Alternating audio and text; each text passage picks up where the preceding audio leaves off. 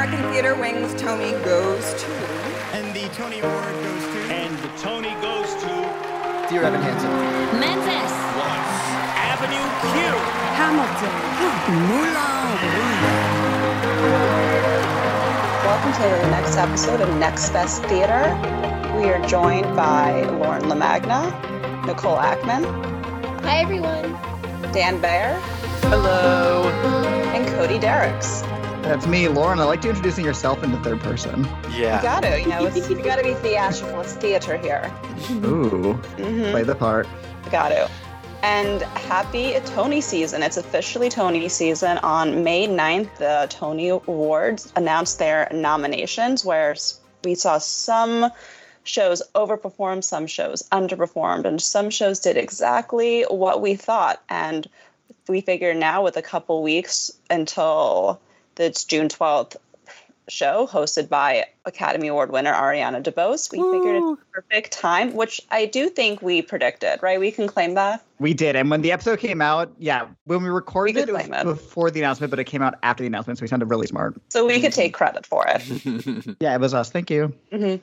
So we figured now is the perfect time to run through the categories and how we figured who's going to win and who's going to not. And this will be a nice, fun episode, kind of like how our predictions episode was previously, but a lot more spicier because we know the Tonys and now that we have real nominations, so we could figure out how the plays and the musicals will do. Yeah, and we're going to kick it off right away. We got 26 categories to go through, which is 3 more than the Oscars. So take that, Oscar. So starting things off, we're going to start off with Best Sound Design of a Play. Nicole, who do you have predicted? So I kind of did a thing with my play predictions where when I wasn't positive who I thought was going to win, I defaulted to the Lehman trilogy. Yep. Yeah, a wise thing to do. That's my strategy too, Nicole. Okay, good.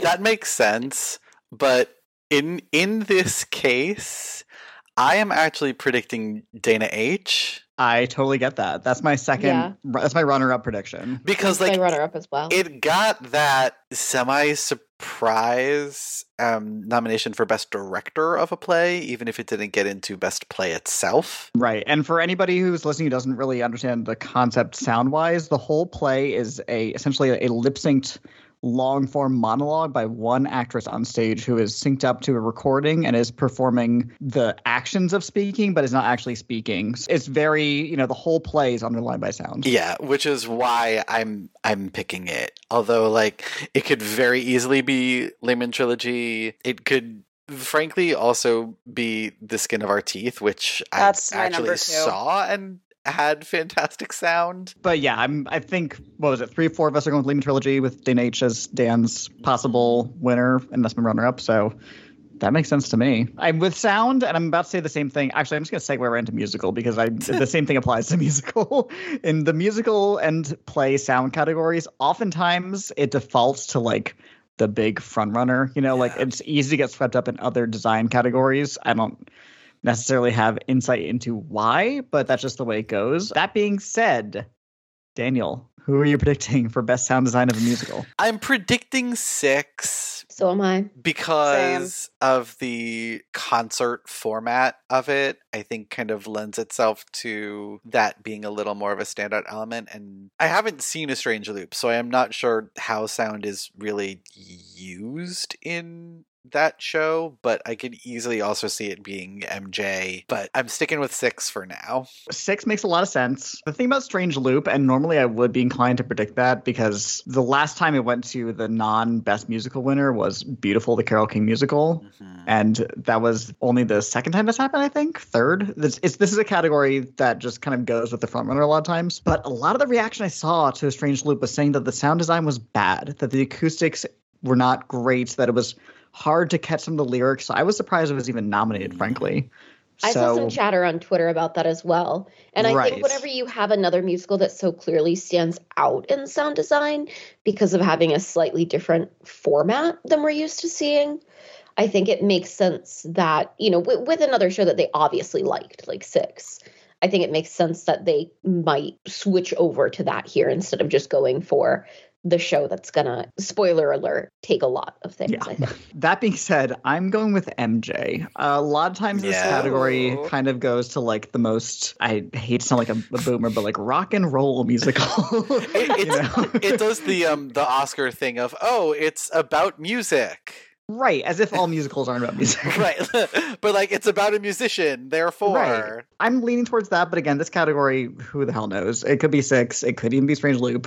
I also have 6. Not to spoil like who we all think is going to win Best Musical, but I haven't heard a lot of great things about the Strange Loop sound either, and I think 6 is really creative with the sound, and it's pretty much the hit of the season, so I think it's good to celebrate the show in this way if, it's not going to win Best Musical. But I wouldn't be shocked about MJ. I don't have Strange Loop in. It's either number 3 or number 4 for me right now, to be honest. Let's move on to Best Lighting Design of a Play, and I'm going to take this one. And much like Nicole said, this one I'm defaulting once again to the Lehman Trilogy, but also from what I've heard is not just a default. It looks pretty spectacular tech-wise, and it just feels like the kind of play that would take a lot of techs. I'm totally with you on that one, Cody, and it would not surprise me at all. And it wouldn't be a default is the thing, and you're exactly right about that. The 2 that I have seen in this category, Macbeth and The Skin of Our Teeth, both have some really great lighting design, but from everything that I have heard about Lehman Trilogy, that one's gonna win. Yeah, I don't even know what second place is. I have 4 Color Girls Who've Considered Suicide in second place right now, but that feels very kinetic and tech heavy, so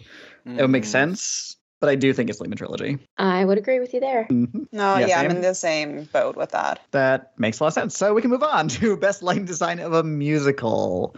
And Miss Lauren, who do you have for this category?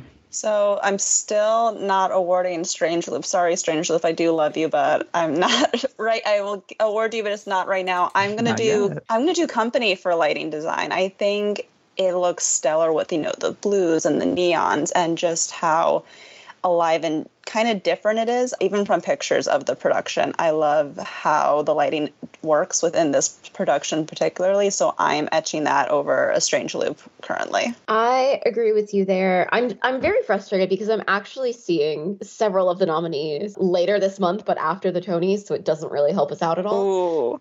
But I'm seeing 6 and a Strange Loop and Paradise Square later in June, some of them with Dan. I haven't seen the Company production on Broadway, but I believe it's the same lighting design from the London production, which I did see. And it's a really inventive, I think, in some ways, use of lighting, the way that they use it to sort of set the mood. This Company revival has I don't even know how to describe the atmosphere that they create on stage that I think works like really well with the somewhat abstract nature of the structure of the show. Yeah, and I think that the lighting goes a long way towards helping create that atmosphere. So it is the one that I really do expect to see rewarded here. I hear what y'all are saying, but I'm actually predicting MJ. Okay, me too, Dan. Because these types of bio musicals, especially when there are lengthy performance segments involved, they tend to have a lot of flashy lighting, and Natasha Katz is a name. Sort of when all else being equal,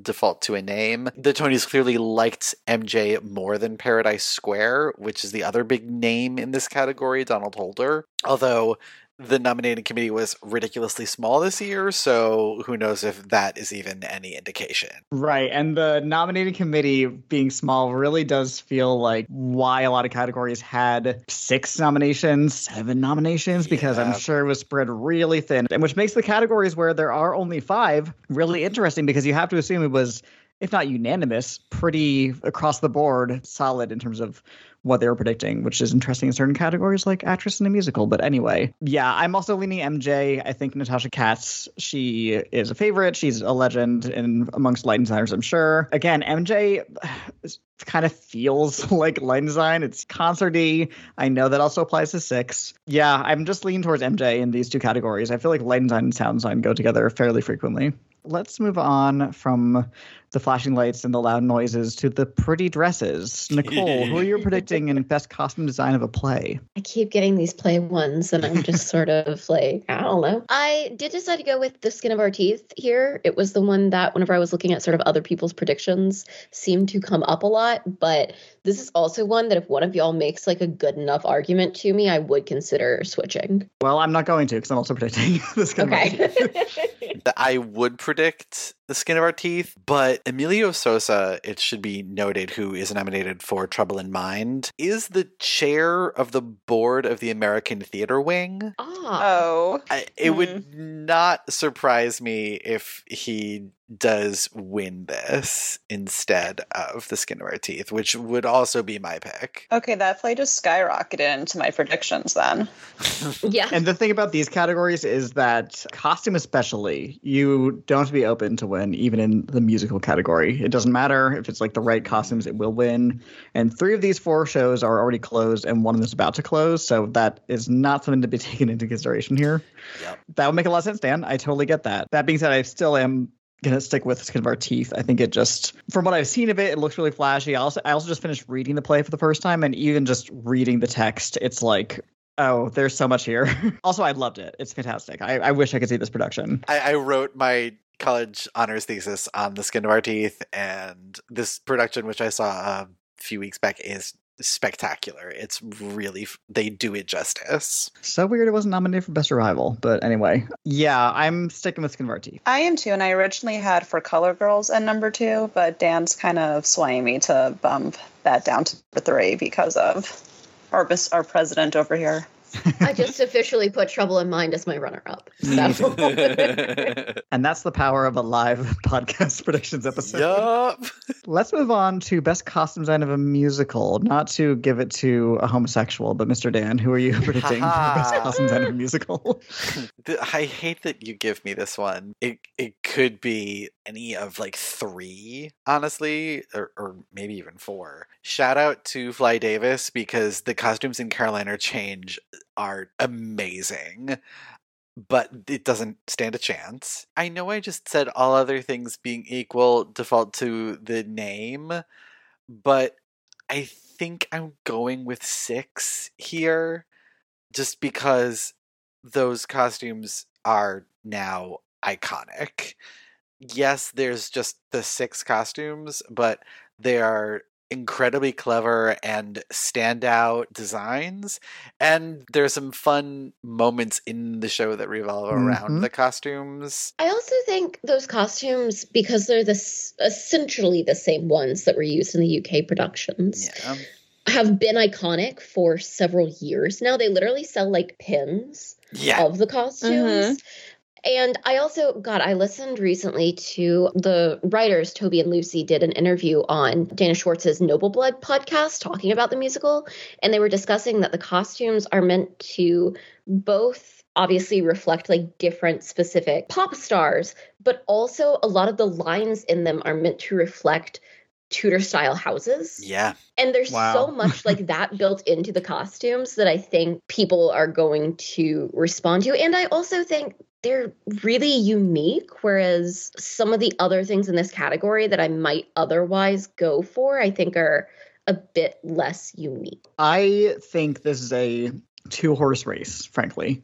I agree. I think the costumes in 6 are totally iconic. It would get my vote. When I saw the tour stop here in Chicago, there were people in the audience dressed as the characters. Like it is already kind of foundational costume design for a Broadway musical. That being said, I do think the costumes in The Music Man really just scream the kind of traditional winner. It does not bring me pleasure to say that The Music Man will be getting a Tony, but I do think it just feels like the kind of winner in this category. Like just looking at the past winners of Best Costume Design, we have My Fair Lady, Hello Dolly, The King and I, Cinderella, Follies. You know, it's so boring. I don't disagree, but it is just totally the kind of like classic turn of the century / like extreme period design, really expensive looking. That's a big cast they had to costume. And Santa Loquasto has won for this type of costuming before, and it's not like there is another nominee in this category that is doing the same thing. I mean, Paradise Square kind of, but it's less opulent than Paradise Square.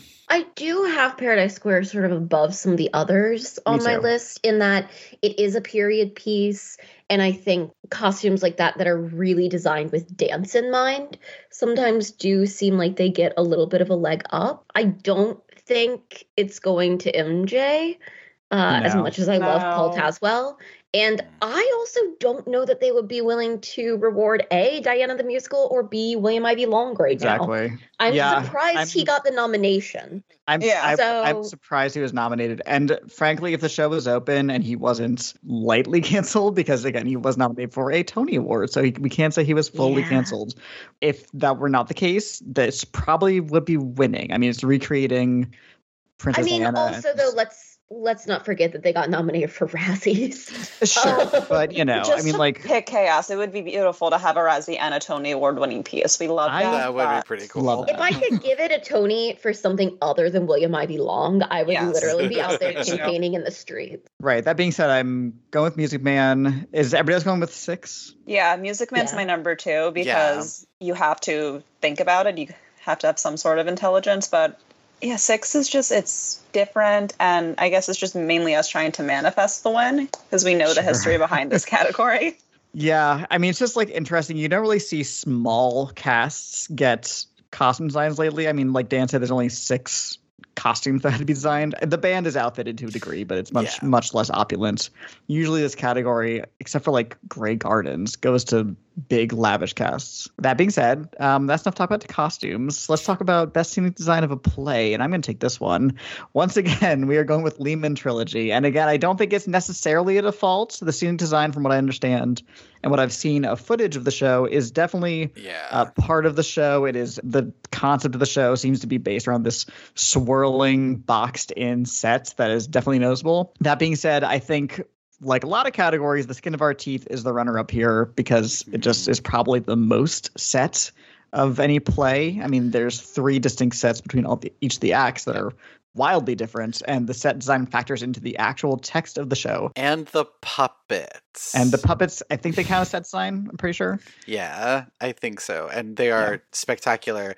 That show looks tremendous, and I agree that because Lehman Trilogy was the hot ticket of the fall part of the season, and I do think that will give it a leg up. But if people didn't get to see Lehman, or Skin of Our Teeth is really on their minds recently because they just saw it, it would not surprise me at all if it pulled off a slight upset in this category, because those sets are just incredible. And there was a profile in the New York Times recently that talked about that set. Nicole, are you also leaving it up? I am. Yeah. I wasn't kidding when I said I was going with it. And again, not just because it's the default, but because I feel like I heard really great things about it, sort of for all craft categories. Yeah, I'm in the same box as well. It's just across the board, you hear good things about the show. So it is a default, but you can't ignore the good critiques coming out of it, you know? Yeah, I do know. I did see recently pictures of the set for American Buffalo, and yes, wow. It's a lot. It's a lot of sets. Yeah. I agree. The American Buffalo set really did surprise me with how much they had going on there. And I'm pretty sure all 4 of the I guess Lehman Trilogy even to a degree, the other 4 nominees are all unit sets. I don't think there's many set changes in Hangmen, POTUS, American Buffalo, and Skeleton Crew. I might be wrong. I see them. POTUS, actually, the set is really cool. It's basically this gigantic rotating cube in the middle of the stage that each side has a different set, and some of them are kind of switched out in between as it rotates. It's a very, very cool set. I don't think it will be enough to win, especially when they didn't really give it the nominations that we thought they would. But shout out to Beowulf Boritt, who has the best name on Broadway. All right, I think we're ready to move on to the final design category, which is best scenic design of a musical. Lauren, who are you picking for this one? I am still picking Company for this one. The scenic designer won the Olivier Award for her work on Company, so I figured it's good to repeat It's a good piece of work, and I loved, the reimagining of the story, especially how, the boxes are representations of the apartments. I love how that looks, and I just think it makes, somewhat of a black box-ish type show feel so much more immersive, and I think the collaboration of the lighting plus the scene design really do make this show shine. So I'm still plugging away at Company when it comes to text. Plus, like, the best scene in that show is a production design showcase. Like nothing else. Is that Getting Married Today? Yeah, it's insane. I was literally going to say it's insane. The way they use the set is wild. Also, this is female solidarity because I am also predicting Company. I am obsessed with Bunny Christie and her work.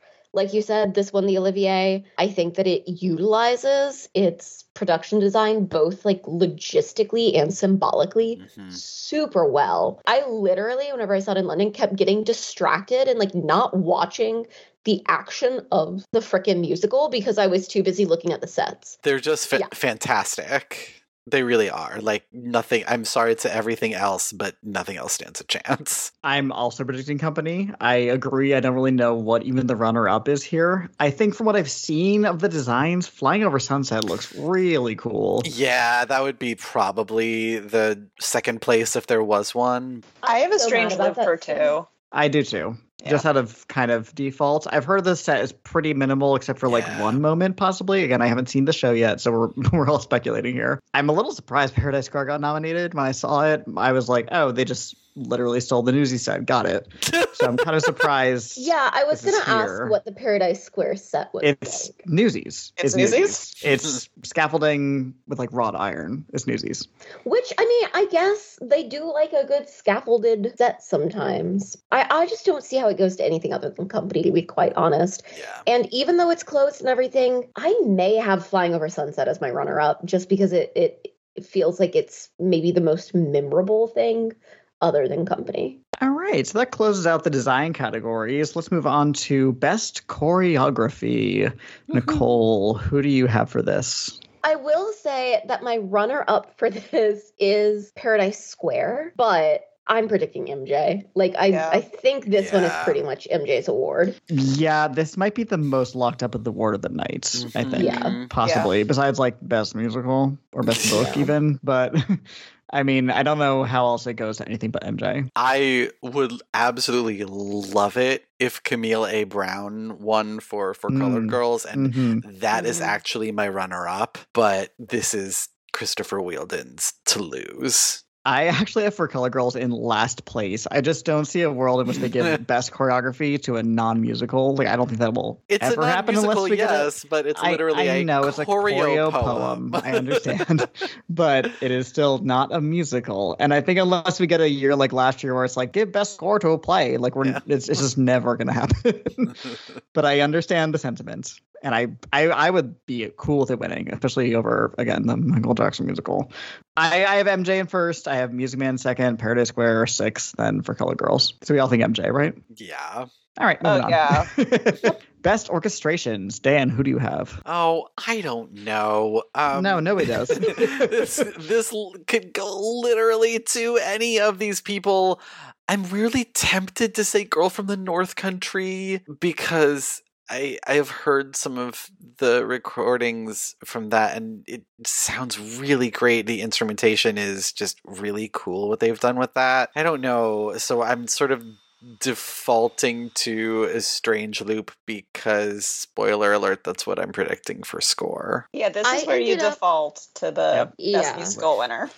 I also felt like I needed to find awards for A Strange Loop if I was going to confidently predict it for best musical, like I am, spoiler alert, and this one felt like one for it. I could, like you said though, Dan, I think there's an argument for each of them. You know, obviously, like Six, it sort of a very interesting pop concert musical theater blend, which obviously we've had a lot of pop musical theater, but this takes it a step further. Yeah. And I also think there's an argument for Company and the way that they've had to sort of, because of the gender flipping, have had to sort of reinvent some of these numbers. Giving a little bit of a tribute to Sondheim. Yeah, Exactly. they do love Yeah. people reimagining Sondheim musicals in this category. That's true. Yeah. So that's why Company is my runner-up. I'm honestly, I think at a certain point that I just had to be like, well, some things have got to go to a Strange Loop. Yeah, I'm also predicting a Strange Loop. I do think genuinely all 5 of these have a fighting chance. It's a weird year. And when that's the case, though, you default to Best Musical. Yeah. Dear Evan Hansen, never forget. Kinky Boots. Like, come on. No, I think the thing is, for me, other than MJ, any of these could win, and I would be thrilled. Like, I do think this is a really good set of orchestrations. Honestly, after the past few years, it does feel like one of those moments where I'm like, wow, we're actually really blessed to have a set of Tony nominations that look like this, MJ aside. And in saying that, I have nothing against the orchestrators of MJ themselves. Right. And Girl from the North Country, to your point, Dan, which I have it last place prediction wise, but it is definitely the most intense of the reimaginings because it's Bob Dylan songs completely reorchestrated. They don't sound anything like them. So that would not surprise me, but I don't think people are thinking that hard about this category. So Strange Loop. Let's move on to Best Book of a Musical, and I'm going to take this one. So for Best Book of a Musical, I know I just said this about choreography. I think this is maybe another one of those absolutely locked up categories. It's a Strange Loop. Yep. Yeah, Yep. I have that as well. I truly don't even think there's any competition. Mr. Saturday Night, maybe, but I literally didn't even pick a runner-up. it doesn't matter. All right, let's move on, because why not? We're going to go to Best Score. Lauren, who do you have? I was kind of tied over this one. I was between 6 and a Strange Loop the entire time, like 6 to Strange Loop, 6 to Strange Loop. And then I thought, since I'm giving orchestrations already to Strange Loop, I figure that those will go hand in hand with voters. And since it is going to win Best Musical, it's inching up just a little bit. But I have 6 really right underneath, so I wouldn't be shocked if that pulls it out as well. I wanted so bad for 6 to win this, especially since it didn't even get nominated for Best Book. Yeah, it was mainly me being like, I want 6 when. Then I was like, Lauren, think. So that's why Strange Loop is number 1. But yeah, obviously going to be a Strange Loop. I do think that, like Lauren said, like if anything else is winning, it's 6. I would be thrilled to see it get that and like actually sort of spread the love around, because that is one of my pet peeves with the Tonys is whenever they pick a musical and only reward that one show. But I really do see this going to a Strange Loop. Yeah, to whoever's had Best Orchestrations go with Best Score. It's insanely rare for Best Score and Best Orchestrations to not line up. It only really happens if there is no original score, like American in Paris or something like that. Like, you just really, they do go hand in hand. And Strange Loop is just the story of the season. And part of that, in fact, almost all of that is the Michael R. Jackson book, music, and lyrics. So, yeah, Strange Loop. I was looking at this earlier, like when book and score, you know, how often do they actually go to the same show? And it happens really rarely. Yes. But it does happen that they go to different shows, but it's usually score is the one that lines up with musical when they split. So, another easy category. Let's move on to Best Director of a Play. Nicole, yet another play category for you.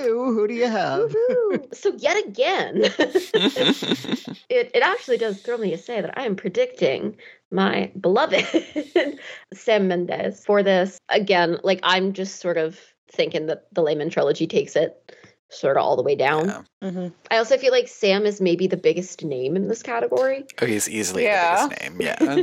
Yes. I say that like half joking. I mean, obviously I do know that like Camille A. Brown is sort of one of the bigger up-and-coming names, I think. Shout out to both my girls, Camille A. Brown and Liliana Blaine Cruz. Those were difficult shows to revive, and I can say because I've seen it that Liliana knocked it out of the park, and by all accounts Camille did as well. I would love for either of them to win, but unfortunately I don't think that's going to happen. Yeah, this category is weird for a lot of reasons. Let me explain why. So the Lehman Trilogy is the only Best Play nominee here. Mm-hmm. Weird. Skin of Our Teeth was nominated for Best Revival, or was not nominated for Best Revival, but is nominated here. Dana H was not nominated for Best Play, but is nominated here. And then For Color Girls and American Buffalo are in Best Revival of a Play. So there's a lot of weirdness going on. The overlap is very low. And again, the fact that there's only 5 nominees, we have to assume this was pretty solidly agreed upon by the nominees, by the nominating committee. That being said, it's Sam Mendes. Congratulations to him on his back-to-back. Yep. Not quite. Almost back-to-back. Almost back-to-back, yeah. Yeah. An Oreo, if you will. Well, I guess sandwich. It is his back-to-back in terms of he didn't have a show in between them, yeah. Right? Sure. So to him, it's consecutive. Yeah. Yes. do another, get another. And with that, we are halfway through our categories, so let's keep it chugging. We're going to go to Best Director of a Musical. Dan, who do you have? I'm giving it to Marianne Elliott. She's the biggest name here next to Connor McPherson. And love to Girl from the North Country, but it does not stand a chance, unfortunately.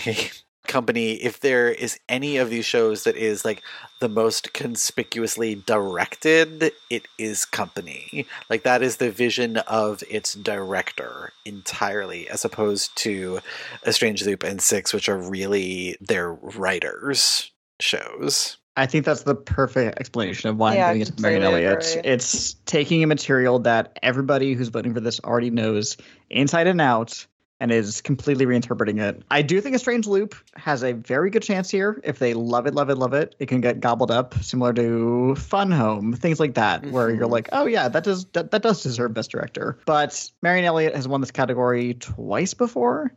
I think she will win it again, or one Best Director rather, of two Best Plays, Best Director categories, and now Best Director of a Musical. So clearly they like her. I think this will get swept up in the Company love, but A Strange Loop winning here would not surprise me. A Strange Loop is definitely my runner-up here, but I think Marianne Elliott has been working on this Company for many years at this point. Mm-hmm. It really is her brainchild. She was working on it with Sondheim and getting his opinion on it and everything before he passed years ago even. And I really do think this is maybe one of the places that they're going to take the opportunity to reward her, especially since they can give Strange Loop book and score and things like that they can't give Company. So there is that. I also do, though, want to say a massive shout out to Lucy Moss for getting nominated in this category. Mm-hmm. Truly, like, and I mean this in like the actual best meaning of the phrase, but like girl boss behavior. So young. To have a show on Broadway that she is a co-writer and co-director of is insane. That she literally wrote while she was at university. I am in absolute awe of her, and I have to give her a shout out. So let's move on to Best Featured Actor of a Play, and I'm going to take this one. I am going with one of the 3 men nominated from Take Me Out. I'm going with Jesse Tyler Ferguson. Yep. This role won Dennis O'Hare the Tony when it first premiered on Broadway almost 20 years ago. That being said, I do think Jesse Williams from the same production does have a chance here. I've heard he's pretty spectacular in the role. They love the production, and I do think there could be some sympathy votes for the, horrible nude photo leak scandal that happened. Not to take away from his performance, though, I've heard he's actually pretty great in the role. I would also throw in Alfie Allen, who is supposedly a huge standout in Hangmen. But yeah, this is Jesse Tyler Ferguson's to lose. He got the best reviews out of anyone in this category, like just across the board raves, and he is a Broadway baby. I'd also throw in Chuck Cooper for Trouble in Mind. If we want to get nervous about the Take Me Out guys splitting votes either way, even though it should be Ferguson, but he's somewhere in my number 2 or number 3 slot at this current moment. I'm honestly predicting the same as Cody. I think it's going to be one of the Take Me Out guys. I have Jesse Tyler Ferguson in front, but that's a really good point about Jesse Williams. And also, like, I've heard such good things about that performance that it wouldn't shock me if he managed to take it. I haven't seen Hangman, but I did just read the play, and that part is an absolute knockout. It has the potential to be a huge scene stealer. So if he won, it would not surprise me, but I do think he's in like 4th at this point in time, only because this category is so strong. I see that. He's still my number 2 behind Jesse, but only because of like possibility of Take Me Out vote splitting. Which Jesse? Jesse Tyler, sorry. There we go. So let's move on to Best Featured Actor in a Musical. Lauren, who are you predicting? I'm keeping my theme going with Company. I think Matt Doyle is going to take it. Again, it's a gender switched role, and it's the first of its time on Broadway. Jonathan Bailey, who did it in London, won the Olivier for it, so I think that's a really good sign. And the reviews for him have been astounding. So I have Matt Doyle, and then obviously I have Strange Loop, Jonathan Andrew Morrison at number 2. You know what's crazy? Company has never yielded in all of its 4 productions on Broadway a single acting Tony Award. Which is insane. Which is weird. Yes. Alice Barza should have won, obviously. Obviously. And it's crazy, especially not to jump ahead a little bit, but that the role of Bobby is like not as much a guarantee of even a nomination as you think it would be, because obviously Katrina Lenk was snubbed this year. The gentleman who played him in the 90s revival was snubbed. The 2 men from the 70s and the 2006, the Alice Barza version, were both didn't win. The Oliviers Bizarre. do actually respect the role of Bobby. Sure. I don't know what to say about the Tonys. It's just bizarre. Bobby is such a like powerhouse. Every male tenor wants to play that role, and it's never even been consistently nominated for the Tony. It's crazy. Matt Doyle, that number is the standout number of that show. And to say that about a show in which Patti LuPone does The Ladies Who Lunch is really saying something. He's winning, and I don't even know that there is a number 2. If I had to guess, I would say Jared Grimes, maybe, because they seem to really love him recently. And a big dance showcase. Yeah, it is Matt Doyle's to lose. Yeah, I've seen a lot of rallying around Jared Grimes because he's the only place that Funny Girl fans can rally. I think the 2 Paradise Square guys, I think they're kind of bottom of this category in terms of predictability. So good work there. I love you, AJ Shively. Who learned to dance for the show. It's crazy. That being said, I'm also predicting Matt Doyle. I think John Andrew Morrison is probably in second place. But from what I've heard about Getting Married Today, it's just like absolutely the kind of, oh, congrats, you won the Tony when you got cast in this role kind of performance number. And his abilities only added to that. Hey, it's Spanish. And it's Verlaine, and we are Game Fix. Hey, where are you going to get the latest video game news and reviews? Anywhere on the internet. No. Where are you going to get unfiltered opinions, brutal truth, and pretty much things nobody has the balls to say?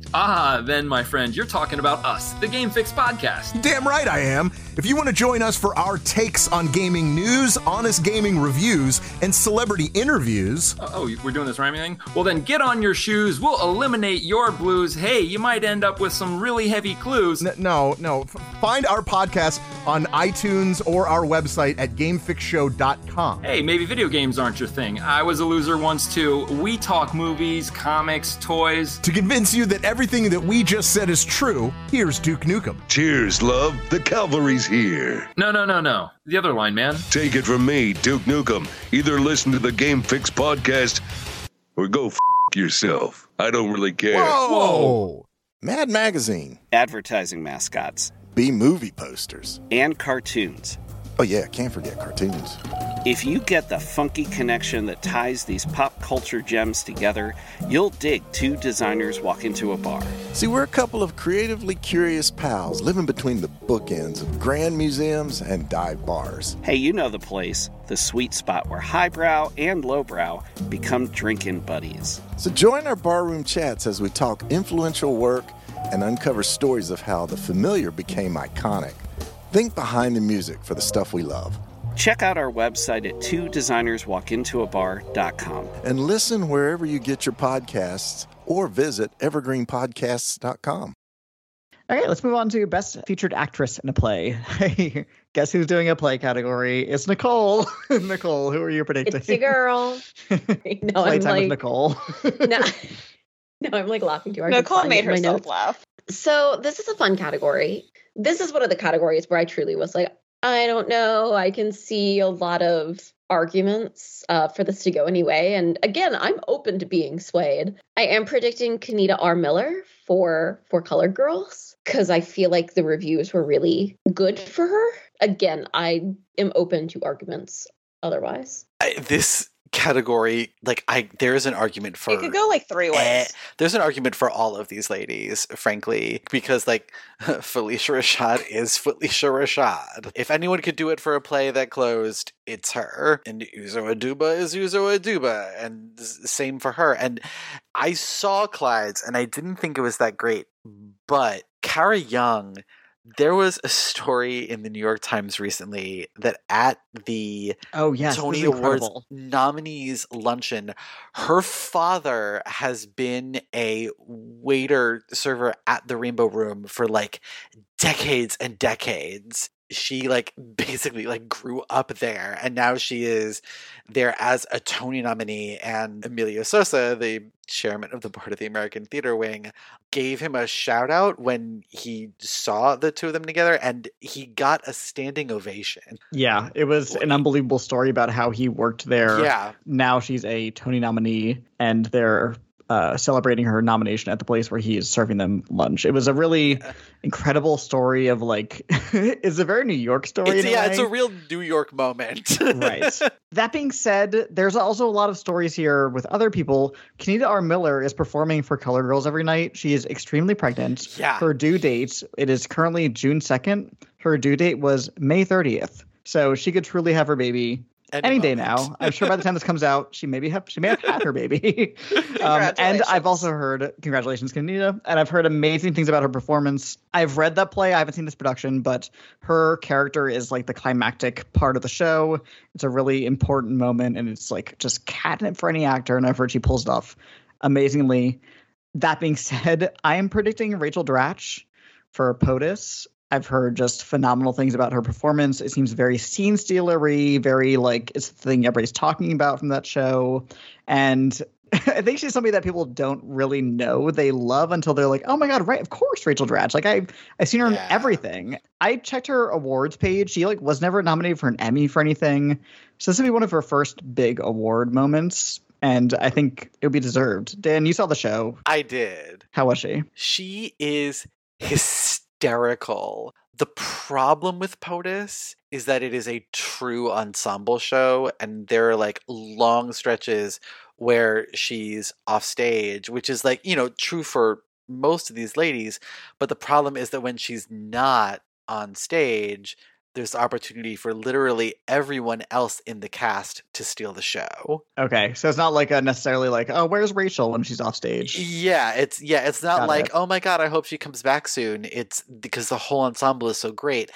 And that's why I'm with Nicole in predicting Kenita R. Miller. She's the only person from For Colored Girls that they can award, potentially. And also, this is the most likely place for that show to get awarded. You know what? You convinced me. And Rachel Dratch has Julie White, the great Julie White, who is also phenomenal in the show. And Rachel's performance is a lot more physically funny, and Julie White's is a lot more like line reading dialogue funny. So I could easily see the two of them splitting. I will say Rachel Dratch, I think she's really popular in New York and really popular within the wing personally, and it would be really cool to see her win something on her own. So that's kind of swaying me. To be honest, I am swaying towards Kenita currently, but I am in between those two. And I really like when comedy wins personally for these types of categories. And the Tonys do that more than most, you know, except for the Emmys, which have like comedy categories. They definitely have a better track record than the Oscars at giving comedies their due in all categories. That being said, you, Dan, and Nicole did just convince me to switch to Kenita R. Miller. Let's move on to Best Featured Actress in a Musical. Dan, who do you have? This is a really hard one, Dan. Look, there may have been rumblings from certain gossipy people that there was a little anti Patti LuPone, campaign going on. Let's be real. No one else is going to win this award. I'm sorry. Patti LuPone doing The Ladies Who Lunch, and that's literally all you need to know. It is the sort of perfect match between performer and song that everyone would like kill themselves to throw awards at.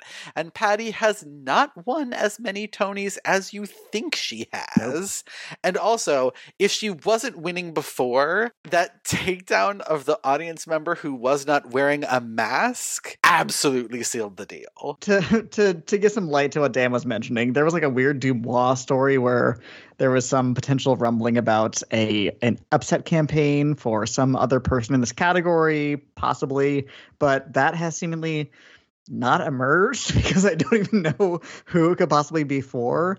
Yeah, this is Patty's. Much like featured actor in a musical, I do think it's likely to go to a performer from Company with a performer from Strange Loop in second place. I think Elle Morgan Lee stands a at like 20% chance at winning, possibly. If they gave a runner-up award. Yeah. Sure. The history that would make. Right. She'd be the first trans performer to win. Obviously, she's the first openly trans performer to get nominated for a Tony Award. So there's a story there. I've also heard, again, outside of the story, great things about the performance. I'm sure I've heard she's a standout. But yeah, it's Patti LuPone. Come on. Yeah, there's no argument here. She's been training for this role since I saw her perform Ladies Who Lunch at the Sondheim 80th birthday concert. I will never stop bragging about being there until the day I die. I hate you so much, Cody. You're welcome. All right, moving on, because let's move on to Best Actor in a Play. I'm going to take this category, which has, holy moly, 7 men nominated, which is a lot. This category scares me. Yeah, there's more men nominated in this category than people there are performing in 6. But anyway. I am also scared by large groups of men. It's tricky because there are 3 of them. But once again, I'm going with the Lehman trilogy. I'm predicting Simon Russell Beale to win this. But I do think David Morse from How I Learned to Drive stands a good chance, as does Sam Rockwell.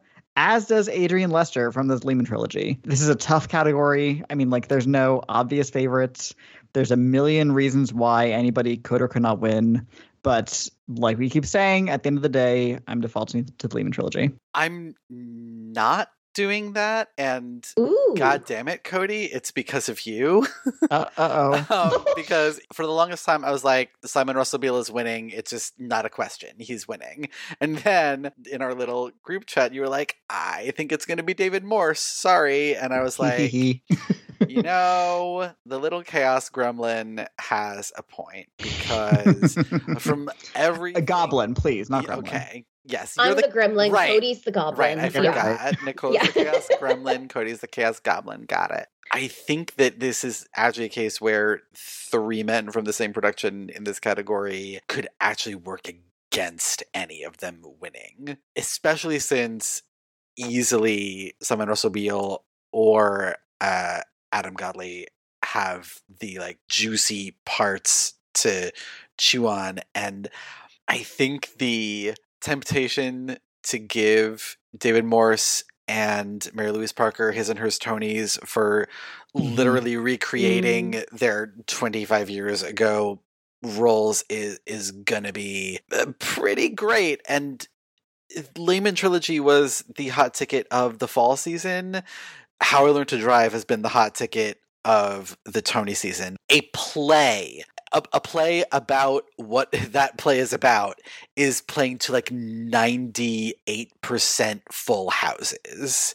It's insane how well How I Learned to Drive is doing. And for that reason, I changed my mind and I'm picking David Morse. God damn you, Cody. Listen. I'm not sorry, actually.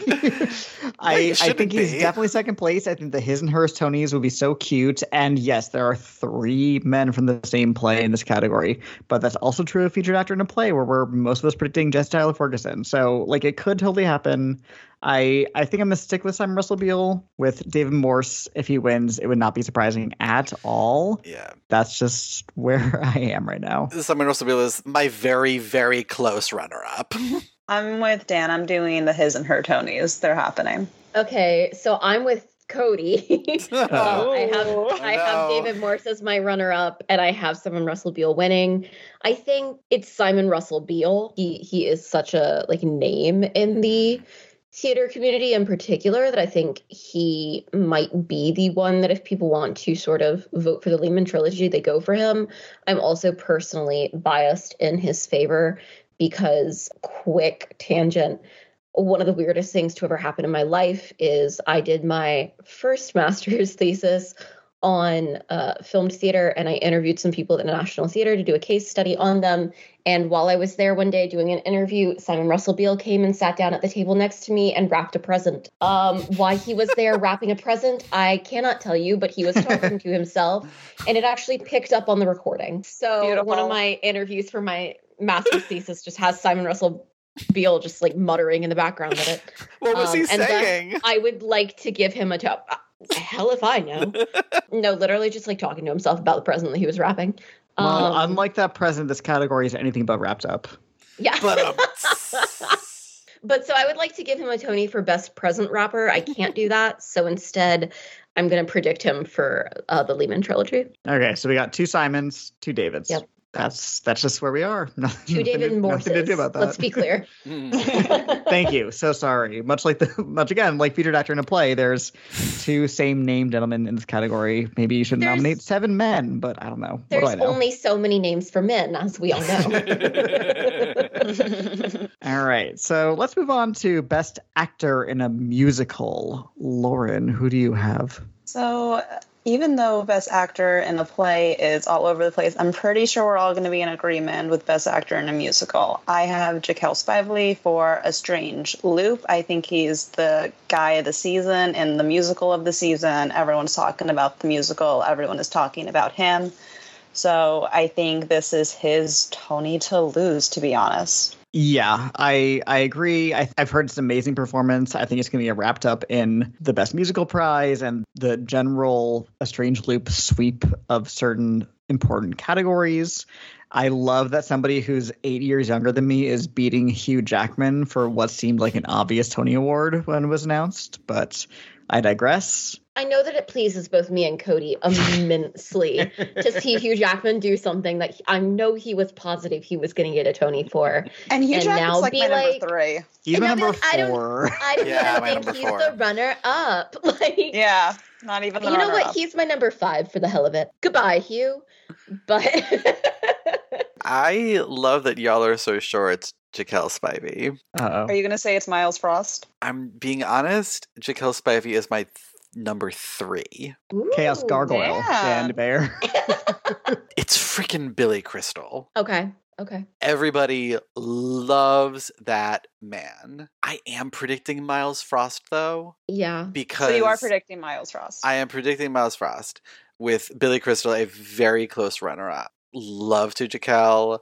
Love that he is representing big, beautiful black men, big, beautiful gay black men on Broadway. His story is incredible, as is the story of A Strange Loop. But even the reviews that were very unkind to MJ said that Miles Frost was electric. And this is also his Broadway debut. He's my runner-up. And I do think it's a strong 2-horse race between them. I don't, sorry, Dan, think anybody else has a chance. I think it's between those 2. I do have Billy Crystal at a number 3. Me too. And I think he could take it. I think he's much more in the running than Rob McClure or Hugh Jackman are. If Billy Crystal wins, it'll be like, oh yeah, of course. It'll feel like when Tony Shalhoub won for The Band's Visit, where you're like, oh, yeah, okay, sure. Yeah, and the difference is that, like, Tony Shalhoub didn't even have a song in The Band's Visit. Billy Crystal, quote unquote, sings in Mr. Saturday Night, which is, like, the one reason why I'm not predicting him to win. Look, I've heard him sing. I've heard him sing Surrey with a Fringe on Top. Listen, I'll take his Surrey with Fringe on Top over Hugh Jackman's. I'm just saying. Same. Oh, Lord. Same, but neither of them are the one that I want. I'm going to leave that there before I say things I shouldn't. So we have 3 Jaquel Spiveys and 1 Miles Frost? Yep. I think that makes sense. This category is not as locked up as it feels. I do think it could go a lot of ways, like one of 3 ways, but I'm sticking with the Best Musical Frontrunner, personally. All right, let's move on to Best Actress in a Play. You know who has a play category. It's Miss Nicole. Is me. So I am predicting, and I feel like we kind of spoiled this while talking about another hard one. But I am predicting Mary Louise Parker for How I Learned to Drive. 100%. Apologies to like everyone else in this category because having seen it, Gabby Beans is phenomenal. Ruth Negga is also really freaking good. Love LaShawne's, and everything that I have heard about Dana H is that Deirdre O'Connell was like completely stunning. But Mary Louise Parker is a legend, doing a legendary role for her and getting the best reviews of her career in the most popular play of the voting period. This category might be pound for pound the strongest category of all the acting categories. Yeah. All 5 of these performances I've heard are unbelievable. And I am also predicting Mary Louise Parker. I think it makes a lot of sense. She'll win her 2nd in a row, her 3rd overall Tony Award. That being said, I've heard a lot of people saying the classic thing we always fear, Mary Louise Parker's going to win, but I would love if it was Deirdre O'Connell. Yeah. So don't count her out is all I'm saying. Don't count Ruth Negga out. I'm still predicting Mary Louise Parker. Yeah, Deirdre O'Connell she is a Jane Hoodyshell type, like big New York City character actor, been doing it for years, and this is her first Tony nomination. So it would not surprise me if Dana H was still running. I would say it's a incredibly strong 2-horse race, and I think that is really the only thing that is stopping me from predicting her, because that's a one-woman show, and from all accounts, she was just incredible.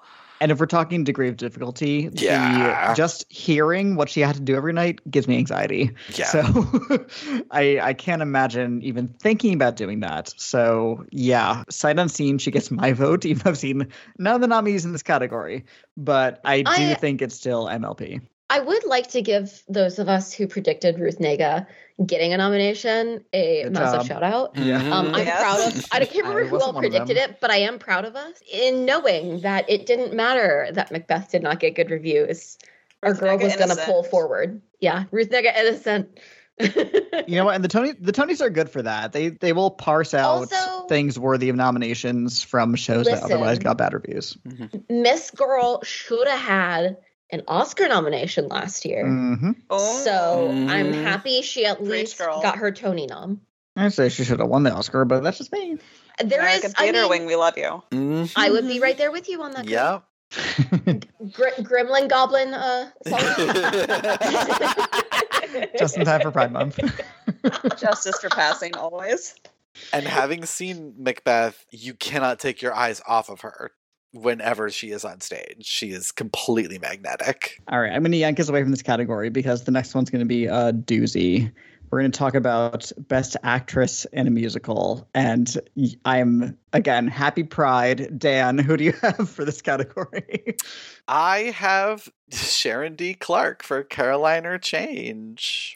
Ooh. Okay, I'm going to jump in. I get it. I get it. I know that it's closed. Yes. However, the woman, her reviews were stellar across the board, which is something that only I think Mare Winningham can say otherwise. And when did those reviews come out, Dan? Like I said, I know it has closed. I have not seen all of these shows, but I did see Caroline or Change, and I still pretty vividly remember her performance. She won the Olivier.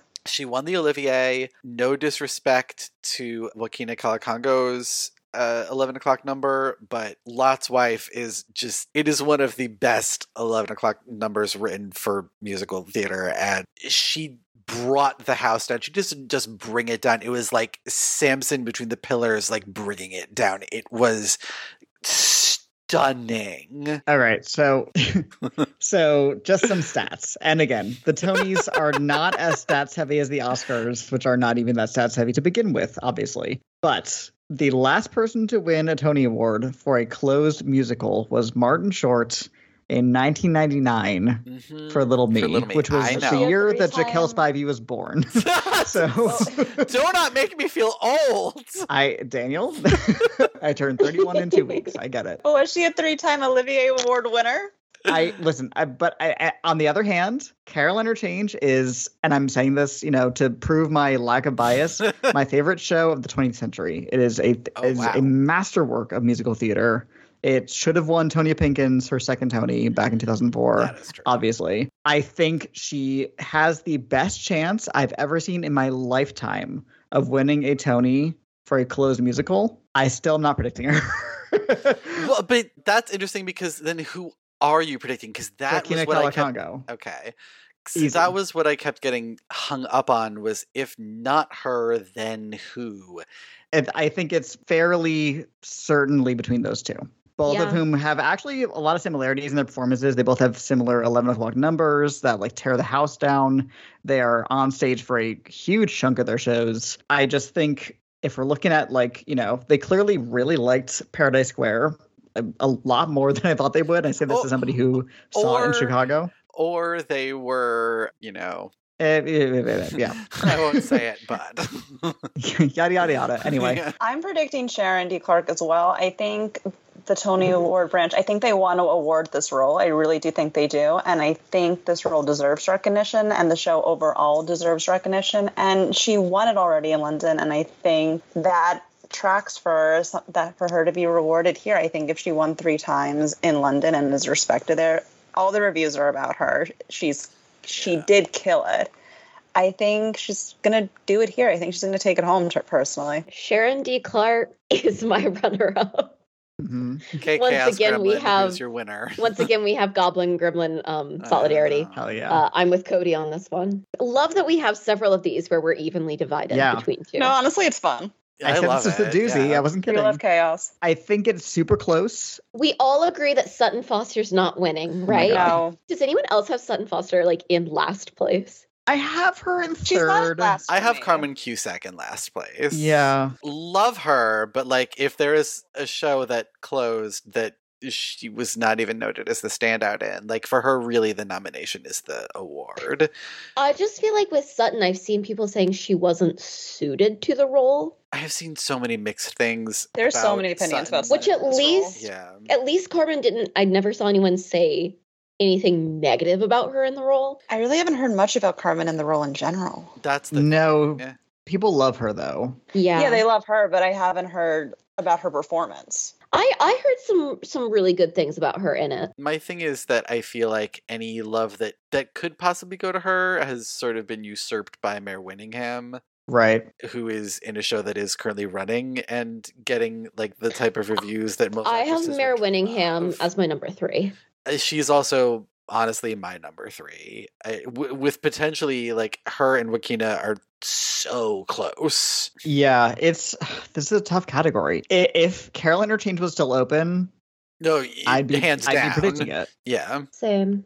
I cannot for a lot of reasons. It's not even just the stats factor. It's even if it just how the Tony voters look at these two shows. They didn't give Carol Interchange as much as they could have. They got 3 nominations, which is respectable, but the original got more, and that wasn't even that loved in its original run.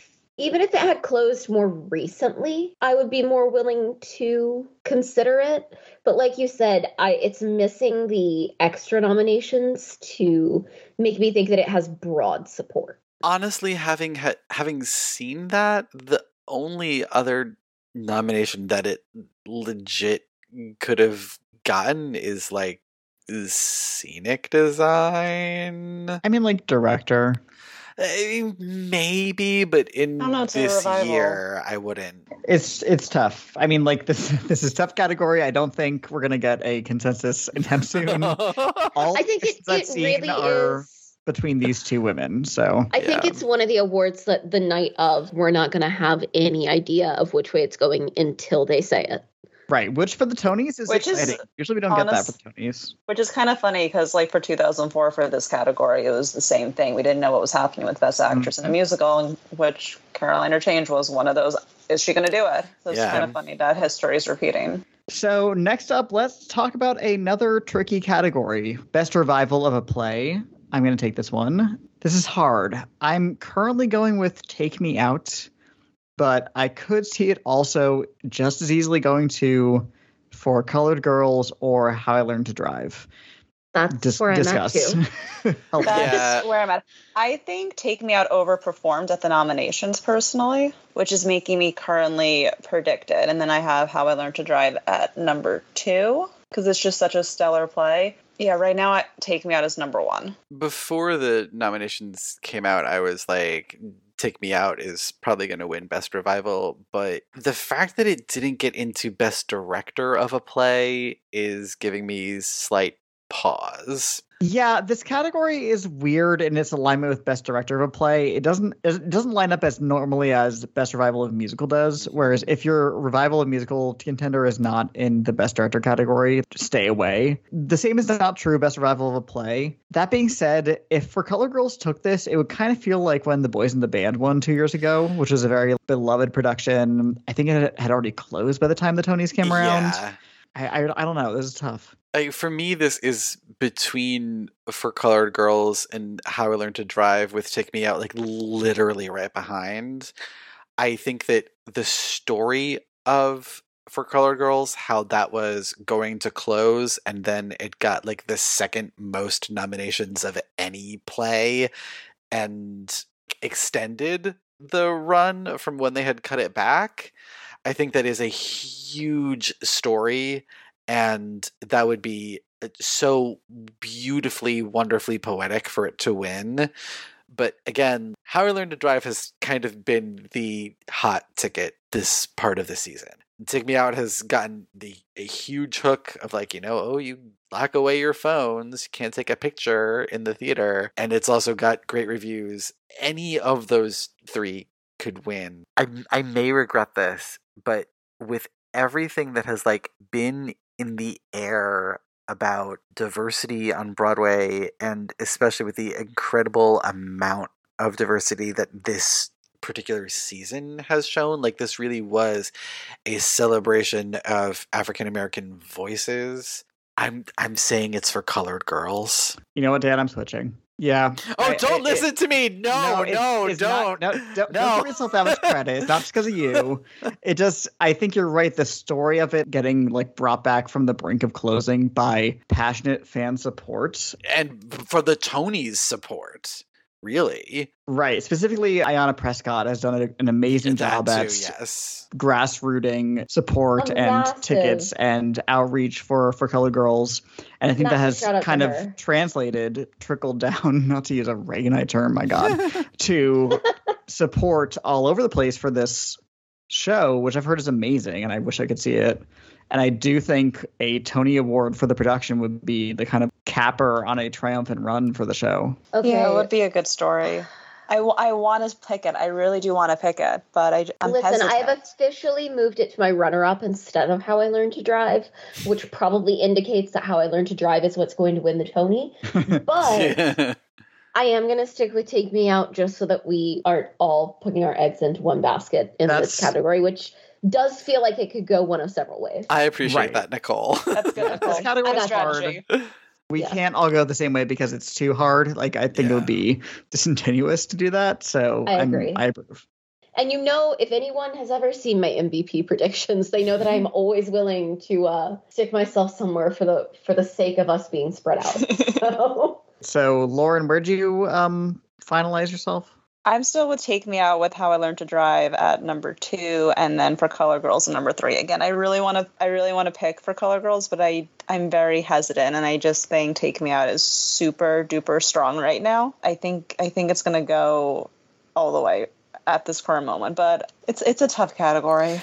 Honestly, none of these plays winning would surprise me. Well, maybe American Buffalo a little bit. Even that wouldn't surprise me given the fantastic things I've heard about it. Let's move on to a much easier revival category. Lauren, who are you picking for Best Revival of Musical?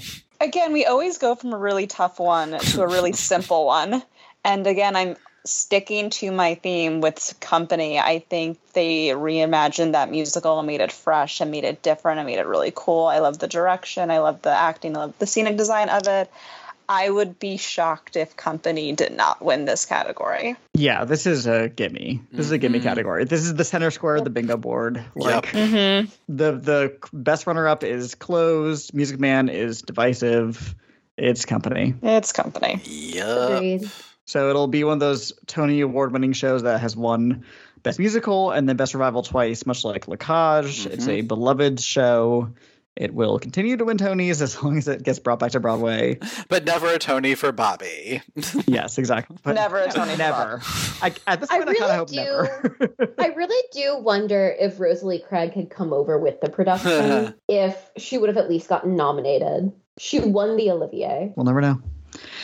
Of course, it would only feel right for Nicole to talk about Best Play. Nicole. Best Play. Here we go. I mean, she's been talking about it this entire time. She's been talking the whole night about plays. This entire time, I've been saying over and over what essentially already amounted to my prediction in this category, which is that I am predicting that the Lehman trilogy will take it. I have a Minutes maybe question mark as my runner-up.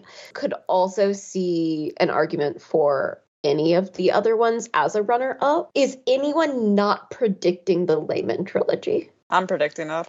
I am also predicting it. Yep. Cool. So its only competition would have been the Minutes, but this is the only nomination the Minutes got. Exactly. If the Minutes got one other nomination, I'd say maybe, but it got no other ones. And then Cleves and Skeleton Crew are Closed. Hangman is McDonough. He's Divisive. The only thing going against Lehman Trilogy is it is also closed. Last time a closed show won Best Play was Coast of Utopia in 2007. But similar to Coast of Utopia, Lehman Trilogy was an event play. It was, you have to see it. It's a epic, gargantuan piece of historical text. It's like really obvious, right? Yeah. It's Lehman Trilogy. On to the last category of the night. Happy Pride Month. Happy Pride Month. You have the honor of talking about Best Musical. What do you think? We all know what this is going to. It's going to Michael Schwartz's favorite musical, Mr. Saturday Night. I knew it. Love We're you, all Michael. agreed then. There is part of me that is seriously considering saying that 6 could upset solely based on how popular it is. I do think it's the runner-up. Like, I think It's if my anything runner-up. else Yeah. if anything else was going to win, I do think it would be 6. Exactly. We have it winning costumes.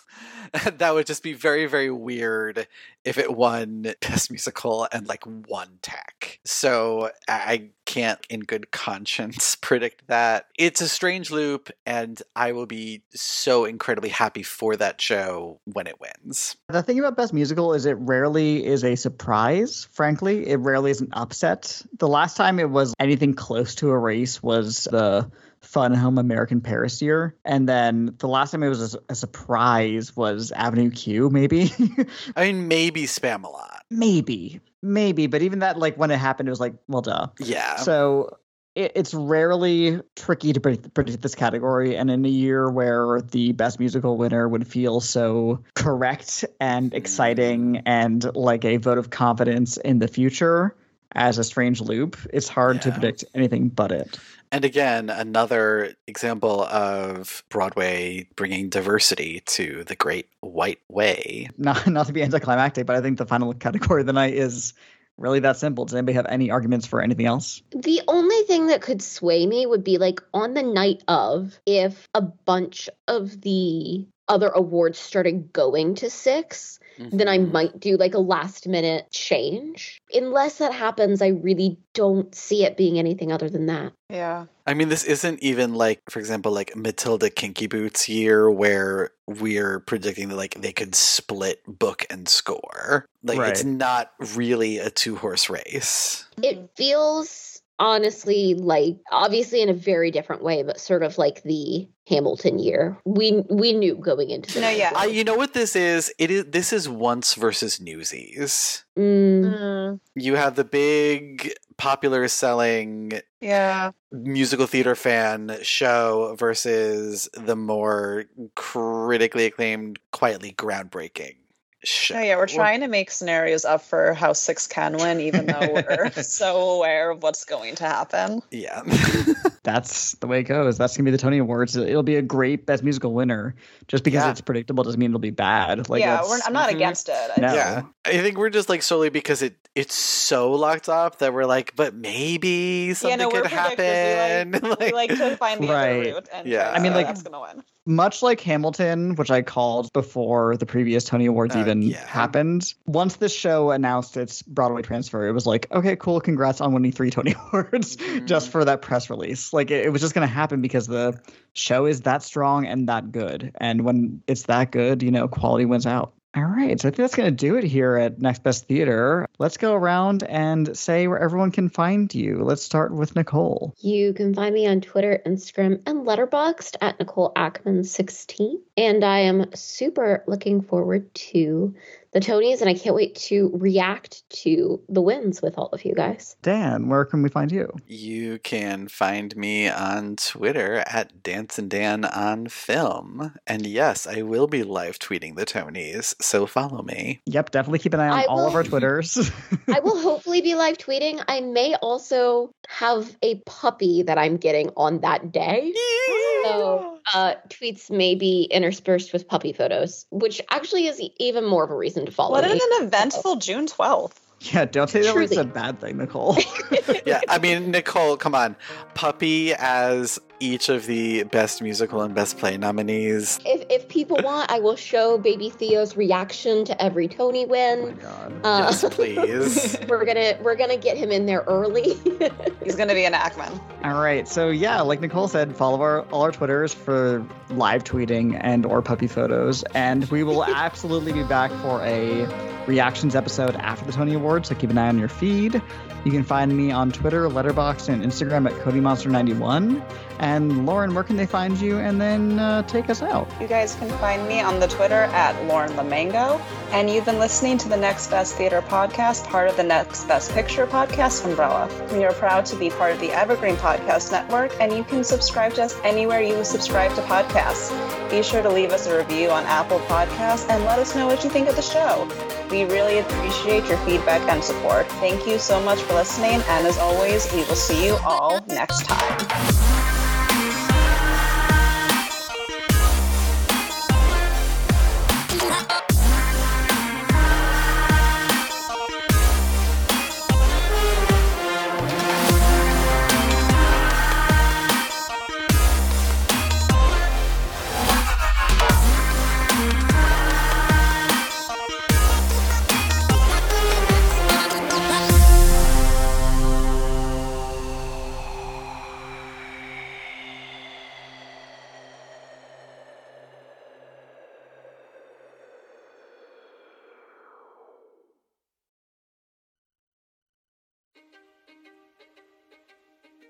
History is complicated.